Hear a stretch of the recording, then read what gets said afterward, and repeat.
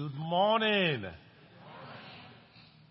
And Dr. Goodluck, Okotie-Eboh, thank you so much for, first of all, allowing me to visit with you for the past 20-some years now, but particularly this past weekend, inviting us to your home and allowing me to stand in this place.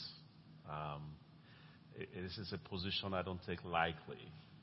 And I realize that for you being the pastor of this house, allowing somebody else to take the pulpit and share with the lives God has given to you is a big risk.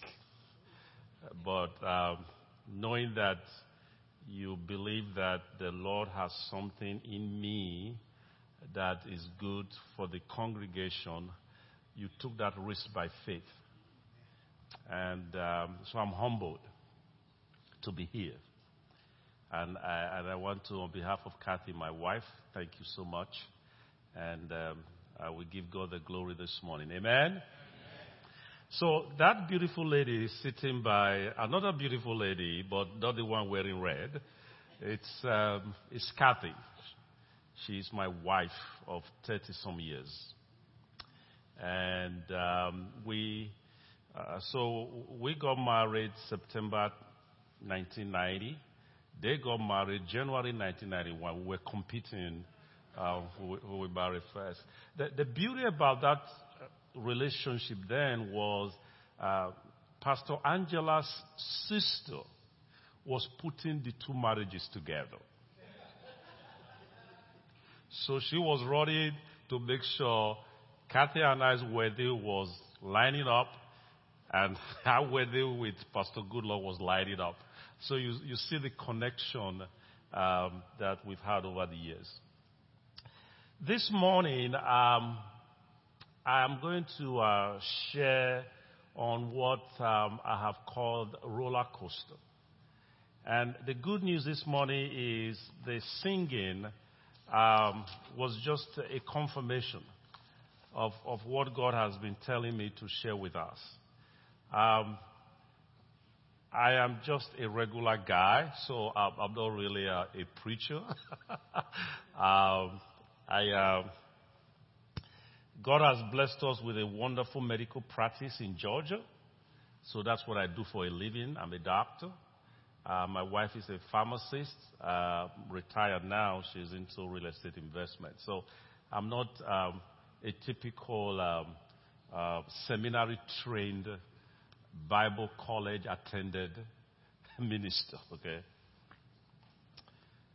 The other thing I want to tell us this morning is, if you are very careful, you will notice that I have an accent.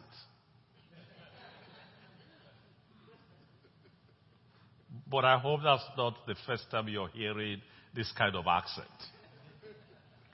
So I usually encourage my audience to use their remote to switch to my channel so they can hear me clearly.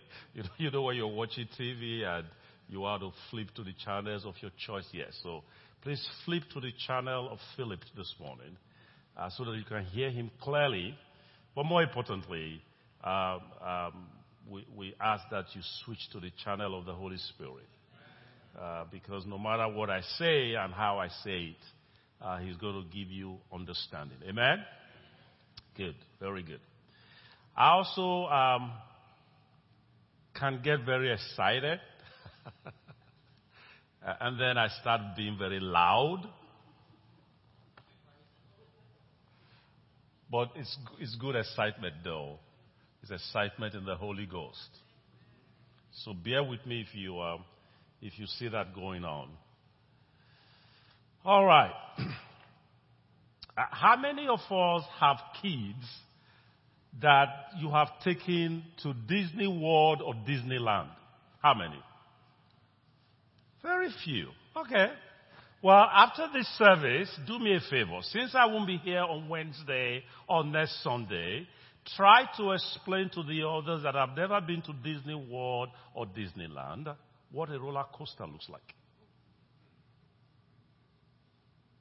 Actually, if you have a swing in the back of your house, you can mimic a roller coaster. By the way, I don't know who put this on me. I thank you so much. Because you see, I told you I was going to be moving all around. So I'm very excited. So thank you for fitting this. So that we actually make things easier. Dr. Goodluck was trying to give me the microphone, and then he realized I was wired up. He said, no, Philip. Yes, let's keep this down.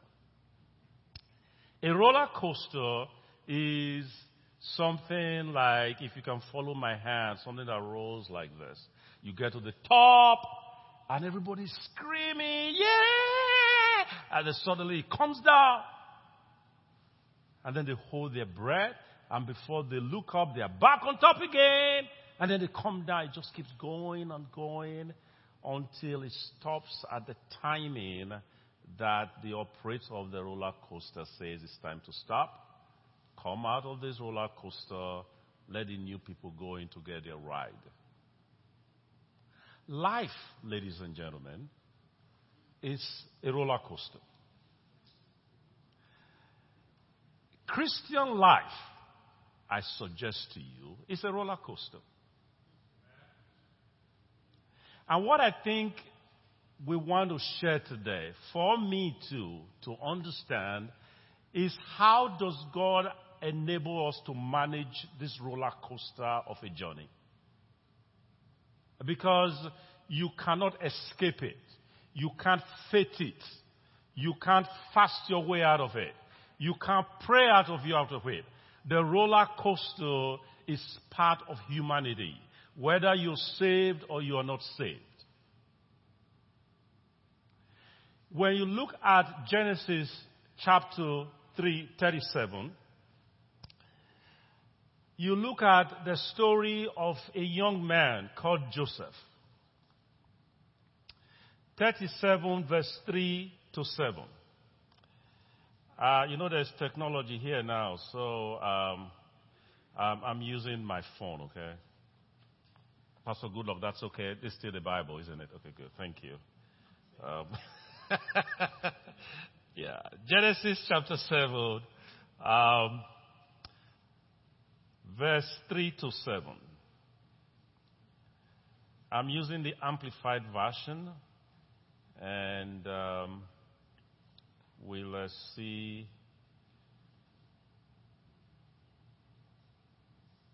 verse 3. It says, so Joseph, when he was 17 years old, was shepherding the flock with his brothers. The boy was with the sons of Bilhah and Zilpah, his father's wives, and Joseph brought back a bad report about them to their father.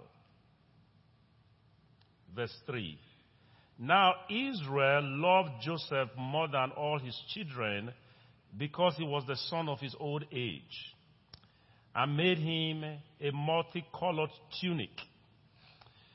His brothers saw that their father loved Joseph more than all of his brothers, so they hated him and could not speak to him on friendly terms. Now Joseph dreamed a dream, and he told it to his brothers, and they hated him even more. He said to them, please listen to this dream which I have dreamed. We were binding sheaves in the field, and lo, my sheaf got up and stood upright and remained standing. And behold, your sheep stood all around my sheaf and bowed down. This is the first description, in my understanding, of Joseph's experience of the top of the roller coaster of his life.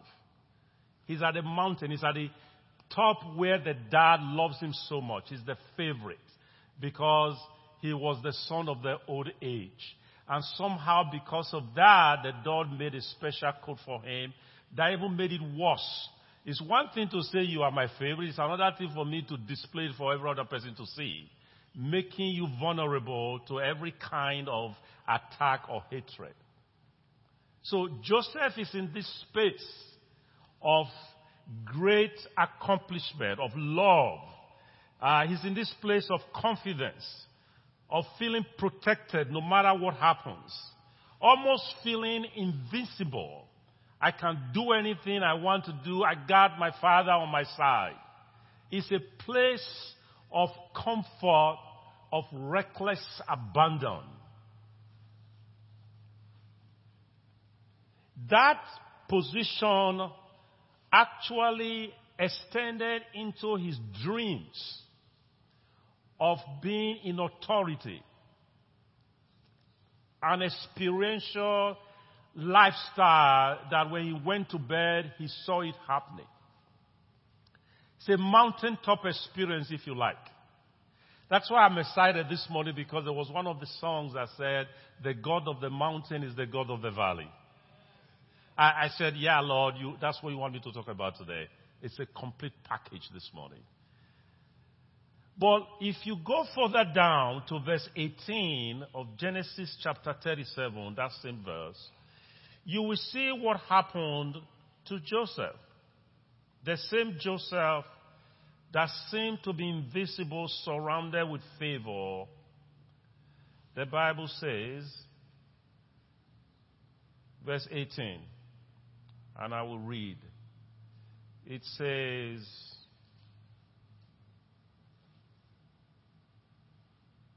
and when they saw him from a distance, even before he came close to them, they plotted to kill him. They said to one another, look, here comes the dreamer. So, the father had sent him to go check out his siblings. The father has sent his favorite son to go find out how his brothers were doing in the field. And that expectation of, I'm the real guy, Dad has given me this job to do, I'm going to go there and tell them I'm the favorite, nothing can happen to me, turned into an experience he never dreamt about. The same siblings that they ate together, they shared together, seeing him from afar, had a plan to kill him. The same Joseph that was everybody's attachment has now become everybody's plan to eliminate. It's one thing to say that was what they were going to do. If you go further, you will see they actually did it. You know, they ended up not killing him because Reuben, their eldest brother, said, no, I can't take a message back that Daddy's son is dead, so let's put him in a pit. And the scripture says that it was a ploy by Reuben to allow them to leave him there, and then he will come back later to take him out of the pit and take him back home. So Reuben left the scene for a few minutes, and by the time he came back, the Ishmaelites were traveling around the road, and the brother said, hey, there's no use to kill this guy. Let's just sell him. And they sold him. And Reuben came back. Joseph was nowhere to be found. They didn't want to tell him that they have sold him, so they killed an animal and said, okay, stand it with his coat. That's what we will tell Daddy. When the news came to Jacob, do you think he was excited? No. Was he crying? Obviously. Did he stay probably days and nights fearing he will never see his son again? Absolutely. Do you think he was kind to the other brothers? I don't think he was. Do you think he even ate for a day, a week, probably months? I have a feeling he probably didn't. Did you think he came to the point of being suicidal? Maybe. Was he depressed? Possibly. Why? Because I suggest to you that he probably started blaming himself. Why did I make him a coat? Why did I set him up for this that has happened to him? The same dad that is excited about his son and did these beautiful things for him, now going through this period of despondency and regretting and challenging why he has done what he thought was right in the first place. I suggest to you, my brothers and sisters, he was probably questioning himself. Why did I send him to even visit his brethren? I should have sent one of my servants to go find out how his brothers were doing. But in spite of all of this questioning, Joseph wasn't there anyway. He was going through a mental, emotional torture of an event he had no control over. And yet, there was no immediate answer. What about Reuben? Reuben probably participated in the blame game. I should have stayed with my youngest brother. I should have taken him immediately back to daddy. I shouldn't have left them for a few minutes. And I am sure you know the end of this story, but stay with me in this space. I am sure for the period of years, Reuben did not forgive himself for not being a responsible brother. What about Joseph? The person in the middle of all of this. Joseph probably would have said, I shouldn't have been wearing this coat. I shouldn't have. It just exposed me. I shouldn't have even shared this dream. God, why did you even give me the dream in the first place? Questions after questions, which I have participated in that kind of drama too. When things don't go the way I thought they would, I start questioning myself. Did I commit a sin? Did I forget to pay enough tithes? Did I forget to take care of that ministry God told me 20 years ago? Did I forget? Why am I going through what I'm going through now? Did I say something to my mom before she went to be with the Lord that is coming back to haunt me? Questions after questions, because we had been to the mountaintop and now we're in the valley, and suddenly questions come.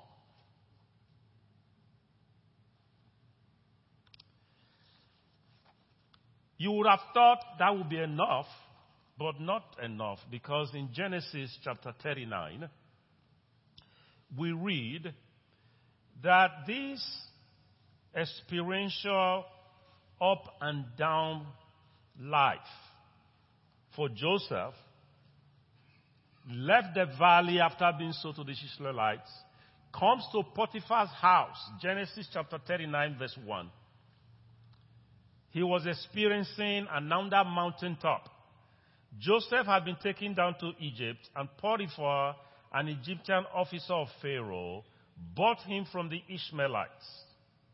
The Lord, verse 2, note, the Lord was with Joseph, and he became a successful and prosperous man in the house of his master.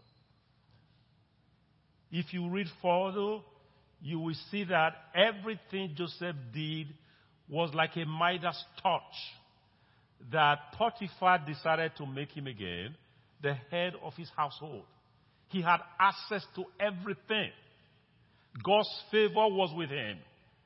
The valley experience of being in the pit and being sold as a slave suddenly seemed to have disappeared.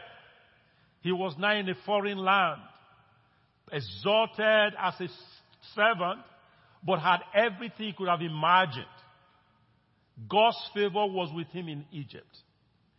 I can suggest to you that Joseph probably forgot about the suffering of the journey, of the hate, and said, oh, this is good after all. This was what God was preparing me for. To put me in a place in a foreign land, to bring glory to his name, to take away all the pain I have gone through and the scars. I'm going to enjoy it. God has finally answered my prayers.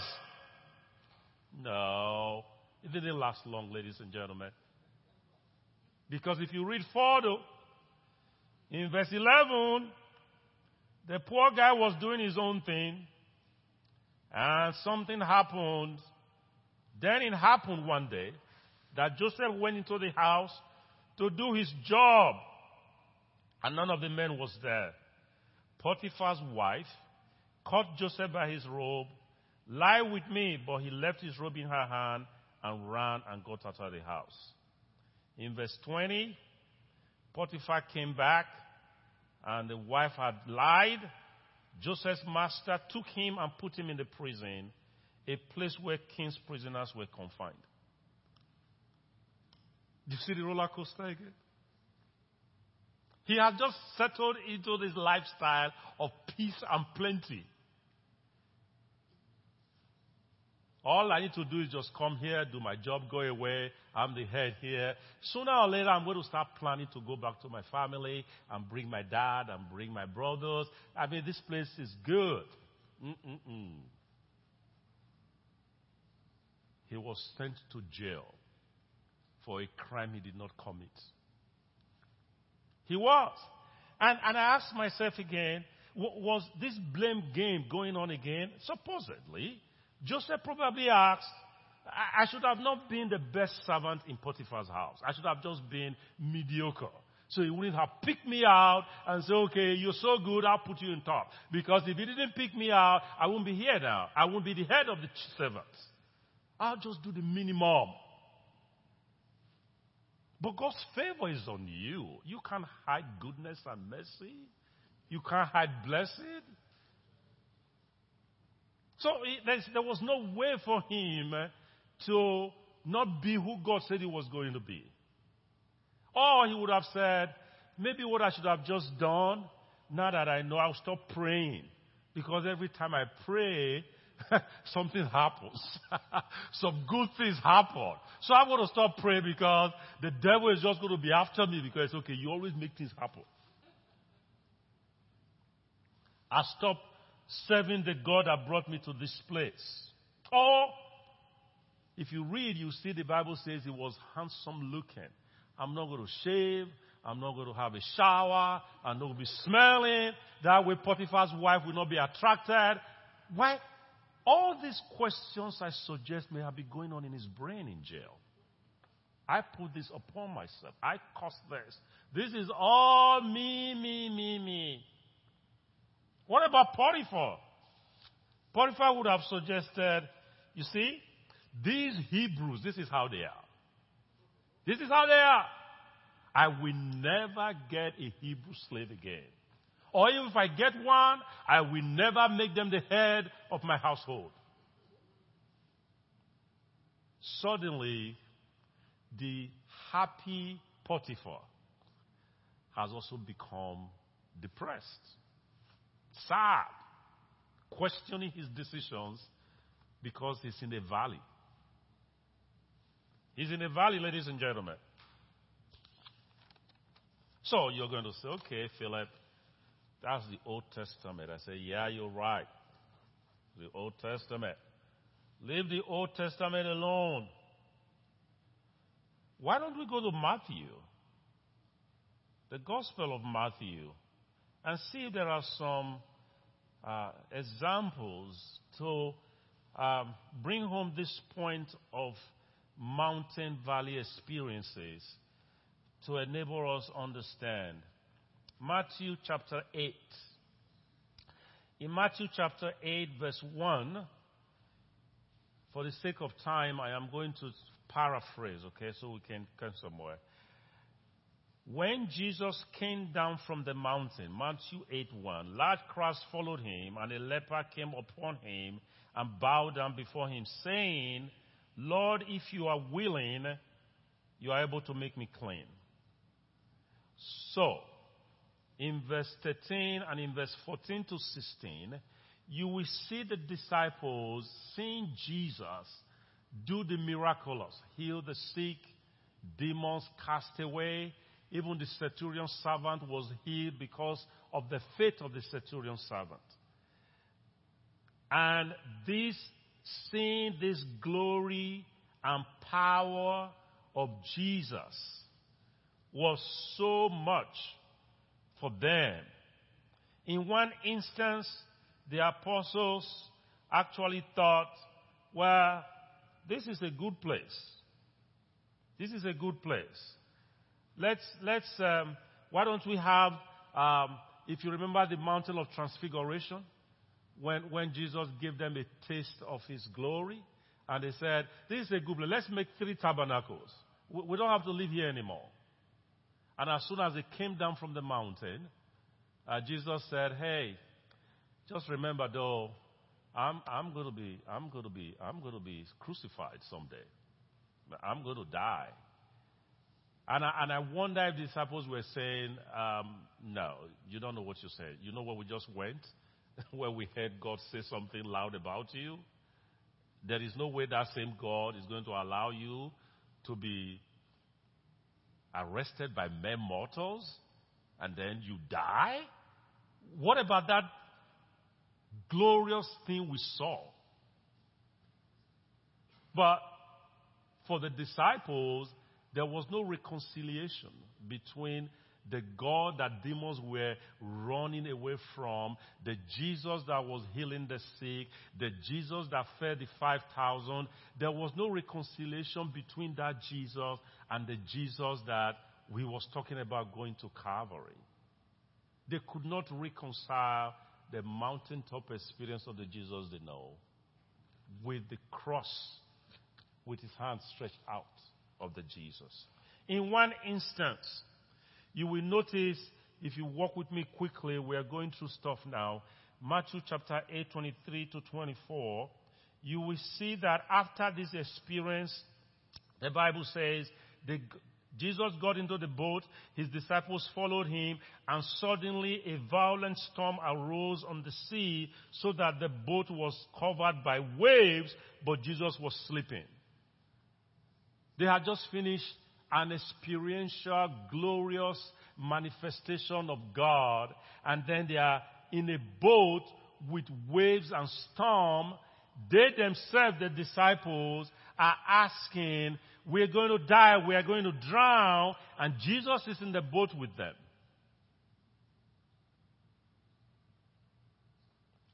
If you agree with me, I'll probably be like them too. Screaming at Jesus, why are you sleeping? Don't you feel what we are feeling? They forgot the same Jesus that just fed 5,000. Men, by the way, because he said, aside from women and children. They forgot the Jesus that just touched Peter's mother-in-law, and the Bible says fever left. They forgot the Jesus that he was just casting out demons and healing the sick. And just because of a wave. And Jesus in them with the boat, panic set in. Even in the presence of Jesus, you can experience some valleys. In Matthew chapter 14, you will read where they went through another storm, but this time Jesus was not with them in the boat. And you wonder, human or divine, doubt and fear is part of our journey.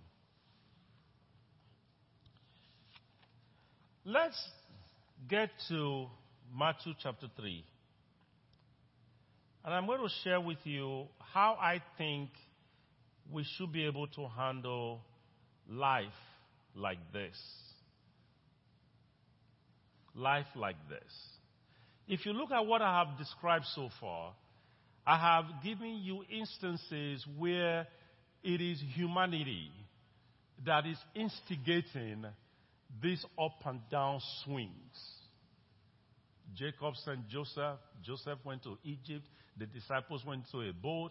Jesus fed the 5,000. So you will say, okay, this is what we do to ourselves. It is the failure of humanity or the failure of life on this side of eternity that make us go through this up and down. My brothers and sisters, let me suggest to you in Matthew chapter 3 something blew my mind last week. Verse 13.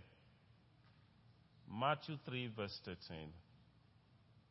Matthew 3, verse 13. Then Jesus came from Galilee to the Jordan to be baptized by John. John tried to prevent him, saying, "It is I who needs to be baptized by you, and do you come to me?" Jesus replied and said, "Permit it just now. This is fitting way for us to fulfill all righteousness." Then John baptized him. After Jesus was baptized, verse 16, he came up immediately out of the water, and behold, the heavens were opened. And he, John, saw the Spirit of God descending as a dove and lighting on him. And behold, a voice from heaven said, "This is my beloved Son, in whom I am well pleased and delighted."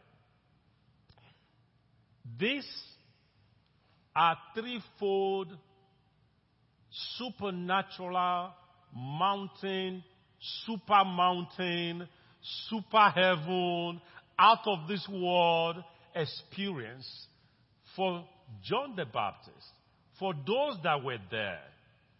For Jesus, it wasn't a big deal really, because it was confirming who he was.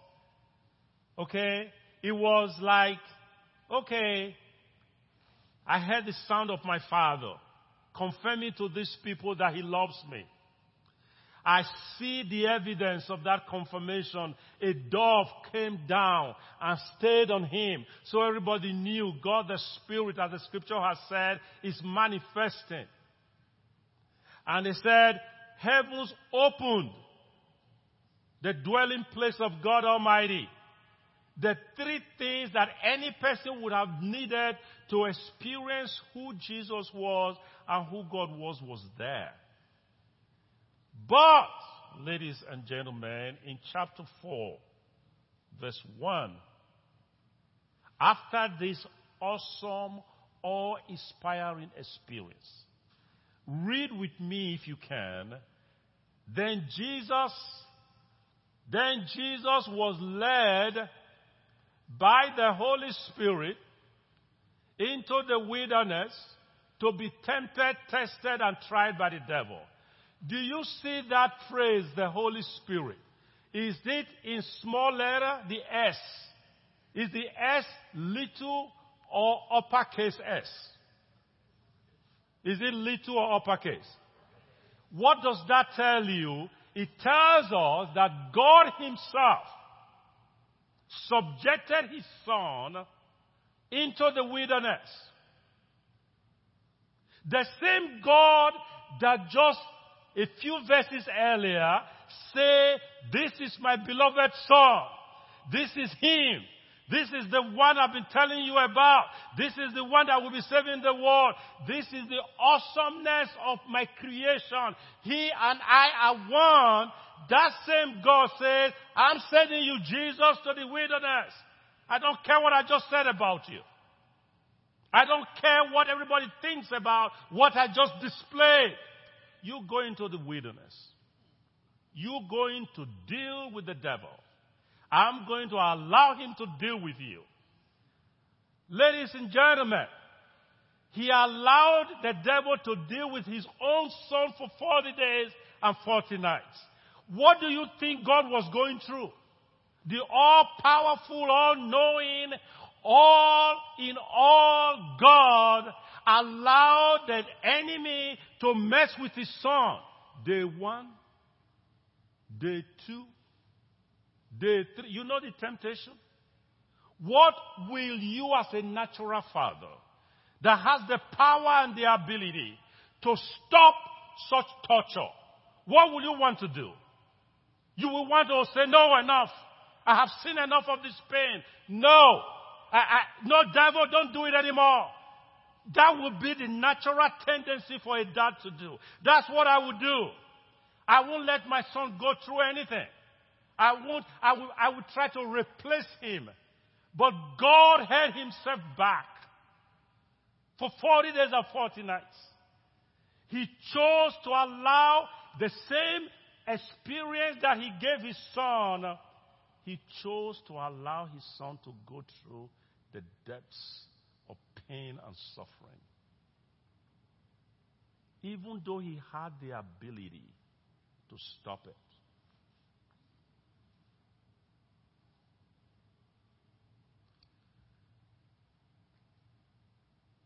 Think about that. He held back.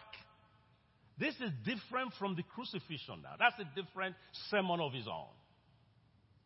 This is a time that everyone is expecting this young 30-year-old that have just been made known on CNN and Fox that he's God.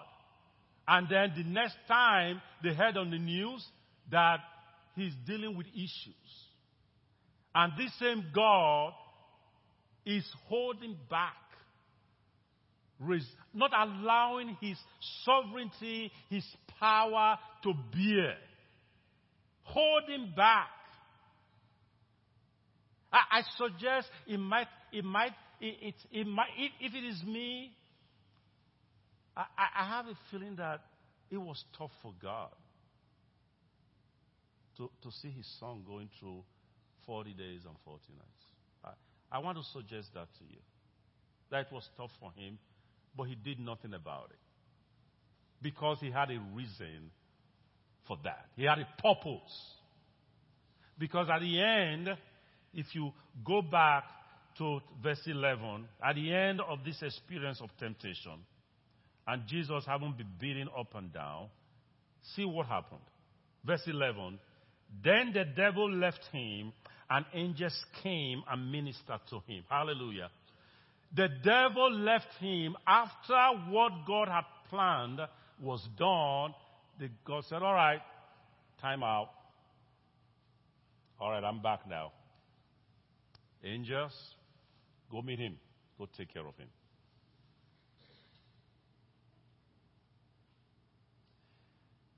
The valley experiences are usually not because you did something right or wrong. Stop questioning yourself when you're there. Stop blaming yourself. Stop figuring out how you got there. The mountain experiences is not that because you are good or bad. Our righteousness is as filthy rags. There's nothing that qualifies us to get what we get and enjoy what we enjoy. So stop feeling too good about yourself that you have achieved something because you've done so well in church life and in ministry. It's all God ordained, God monitored, God orchestrated.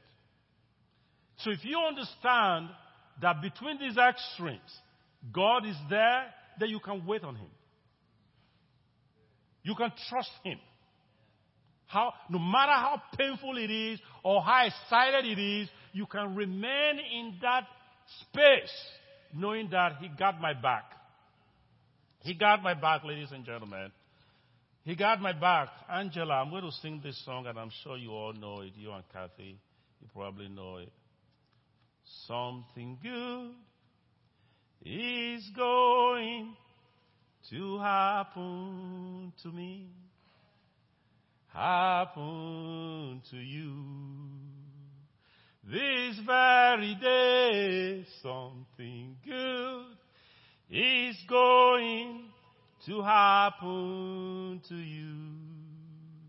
Jesus of Nazareth is passing your way.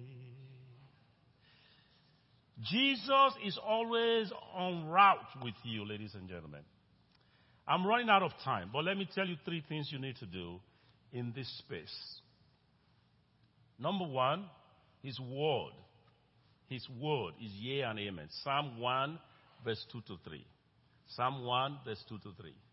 Psalm 1, verse 2 to 3. Psalm 1, verse 2 to 3. Psalm 1, verse 2 to 3. All right, let me go. I was getting spoiled by looking at the screen, so I go at the scriptures now. Psalm 1, the book of Psalms, chapter 1, verse 2 to 3. Okay, good. It says the delight and desire of you and I is in the law of the Lord, and on his law we will meditate day and night. Day and night. Go on to verse 3.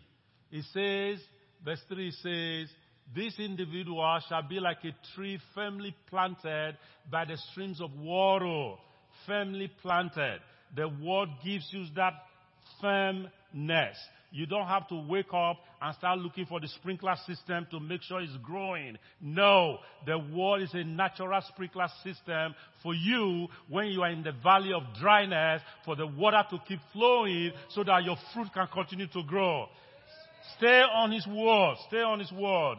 Hebrews chapter 4, verse 15 to 16. I think Sister Angela mentioned it already in her prayer time. You have to come to God with boldness. You got to come into his throne and pour out your heart to him. Ladies and gentlemen, Psalm 121, verse 1 to 8. I look up to the hills from where cometh my help. Ladies and gentlemen, you don't look to your side, you don't look to yourself, you look unto the hills, to God Almighty, who has put you where you are and is able to sustain you.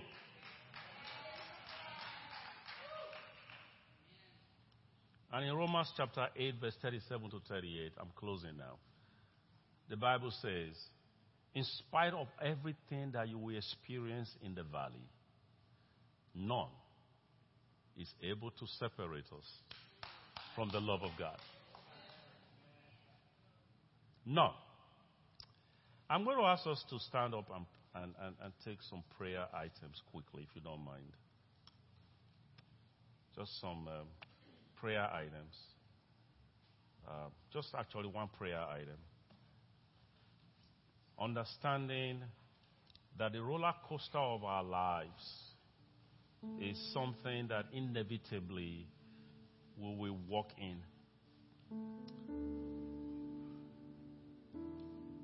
So imagine where you are right now in space of time. I am piggybacking on Sister Angela's prayer items earlier. Where are you in this space today? Is it a mountaintop experience that you want to give God praise and thanks? Or are you in the valley where you are not sure how long you will be there? So as you stay in that space, I encourage you right now to see the all-powerful God that we have exposed this morning. Telling you, I got this. Stop finding out why and how I got here. Just remember, I got this. I encourage you to see him say that to you this morning. And to let you know that you just need to lean on him. And just rest on him. And then just trust in him. You know, when babies are brought into this world, the first few days of their life, they are just resting on their mama. Careless, reckless, abandoned rest in the arms of mom and dad. I want you to do that this morning in the arms of God, knowing that something good happens to you every day because Jesus of Nazareth is passing your way. You can rest on that. And so, Heavenly Father, in your name, we come before you this morning in adoration and in thanksgiving. We pay obeisance before you. We thank you that there is insight into the fact that you love us more than we love ourselves. And that is good enough for us to walk on and to live on.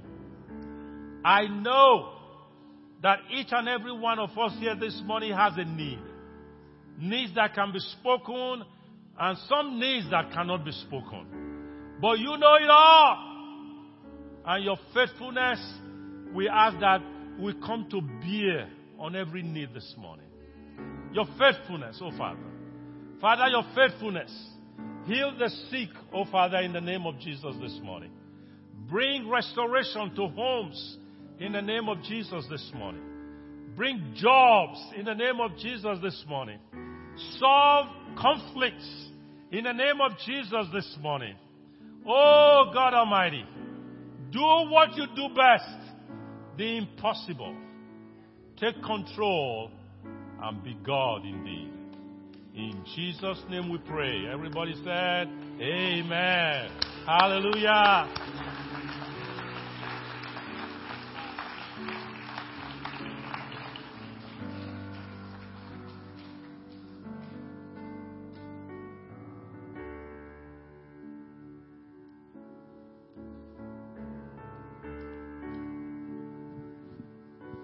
The message actually speaks to me in a very personal way. And I'm sure you in church, you know what I've been dealing with. But God is gracious. Don't seek to understand anything.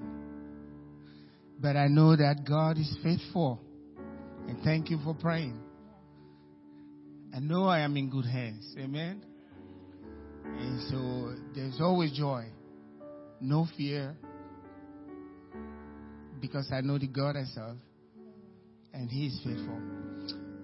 Say with me. All things. I am not convinced. All things. All things. How many things? All things. Good or bad. All things work together. They are working for me. All things work together for good to those who love God. And I love God. All things work together for good to those who love God. So when I lower my voice, you lower your voice? No. You're not confused. Okay. All things work together for good to those who love God and to those who are called according to whose purpose? God's purpose. Amen. It's His purpose, not your purpose. Amen. His purpose. So when you are in the valley, that's part of His purpose. You'll soon come up to the mountaintop. Amen. Amen. Please be seated and get your checkbook out. This is the way God has allowed it, according to the scriptures. And Teresa, you want to give me Galatians chapter 6?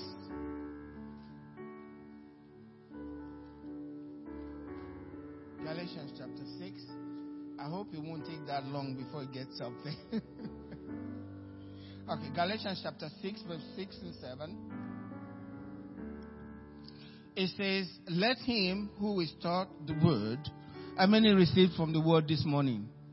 Amen. Let him or her who is taught the word share in all good things with him who teaches.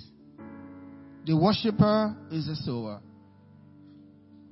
It says, do not be deceived. God is not mocked. For whatever a man sows, that he will also reap. So today, the word has been sown into our hearts. Now it's time for us to sow into the life of the one that God used to minister to us today. Be encouraged. Please be encouraged. No matter what you're going through, if you put your hand in God's hand, His word, that's His hand, His strong arm, He won't fail you. He won't fail you. So keep your dream. Stay with your dream. Don't let it go, no matter what's going on. I believe God was with Joseph, and Joseph was looking to the dream. I don't think he forgot what he saw in his dream. I don't believe Joseph did. But he didn't know how it's going to happen based on the situation while in the valley. But God orchestrated it and brought him back up where he was and greater. That's your portion in Jesus' name. Amen. Would you lift up your offering this morning? Father, we thank you for the word that we received through your servant.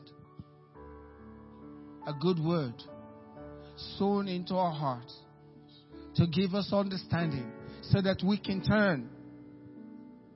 And you will have to heal us from whatever the enemy is doing in our lives.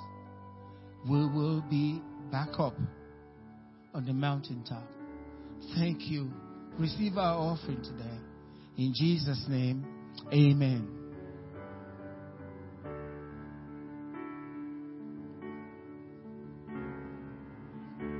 Again, I want to encourage you.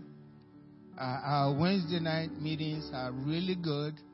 If you can't be here, watch from home. I believe God is cooking something. I believe. You know, the Bible says he prepares a table before us. Who do you think is cooking it? God's the one cooking. And there's a lot of good food here. If you can't be here, I know we're a busy society. Be at home. For me, I like to be with my Christian brothers and sisters. I think the word is sweeter that way when I'm with them.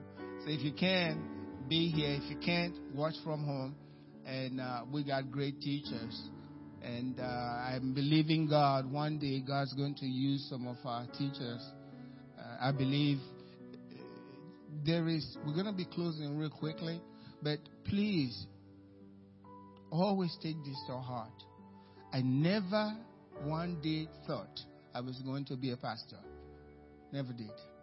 I just was satisfied doing ministry. And then the night came when God was speaking to me. And the way he speaks, I think I'm getting to understand. He doesn't tell you everything. He tells you a little bit to get you anxious.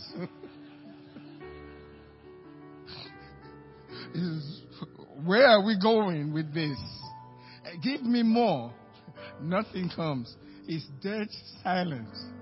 And then you have to step out by faith.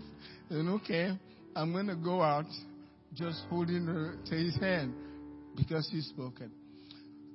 God is going to raise a lot of pastors from this church. I really believe that. I really believe that. And ministers. I believe that's a calling for me. I have actually worked with people, both in Georgia and Nigeria. I had no clue they were going to become pastors and ministers. Just teaching them. I remember I've shared this here before. I called a friend of mine, a pastor, passed away, and his associate called me. And was talking to me about it. I was sad. He said, "Sir, do you remember me?" Absolutely not. I'm in the United States. You are calling from Nigeria. I don't even know what you look like. And then he said, "I was one of those young men in your Bible study when you came home that you were teaching. I'm now the associate pastor." I don't know if he became the pastor after that. And I have a pastor that I helped to receive the baptism in the Holy Spirit in Georgia. He's still an associate pastor today. And I believe, and there are many of them. When I go to Nigeria, I see them where they're telling me, "You did this." I can't even remember. I believe it's in his place. Amen? And God's going to be calling people out. You won't be in doubt because you will know he's calling you out. Amen? Stand up with me. We're going to close tonight now. Oh, Lord. It's been such a blessing to have Philip and Kathy with us, even in our home. And I thank you that you've also blessed your people with their ministry today. Father, we are grateful. We received the word. And we know the word will bear fruit. Because you have planted us and rivers of water through your word. Go with your people today. Bless those who are worshiping and listening online. And bless those who are here today. In the name of Jesus. Now, if you're here today, this is just coming. I can't get away from it. If you're here today, what I'm saying right now is for you. All heads bowed. This is serious. This is really serious. God's calling somebody home today. If you don't know Jesus as your Lord and Savior, or you came to Him sometime and you've gone back and you want to renew, He saw your heart and He's wanting you to come back home. So if you're here this morning and you want to dedicate your life, not to the church, but to Him, He's going to receive you this morning. So if you're here today and you say, look, I really want to get to know God better. I want to know my God. You're here today and you want that. I'm going to pray for you. And I believe God will hear your prayer, my prayer. And something is new. Something is going to happen to your life today. All heads bowed or eyes closed. If you're here, at the count of 3, would you put your hand quickly up? Put it back down. 1, 2, 3. Put your hand up. Put your hand up. Thank you. Thank you. Oh, everyone pray with me. Heavenly Father, thank you for sending your Son, Jesus Christ, into the world. Lord, I believe in my heart that you are the Savior. Lord, I confess with my mouth that you are Lord, my Lord. And I believe you rose from the dead. Thank you, Lord. In Jesus' name, amen. God bless you. We dismiss.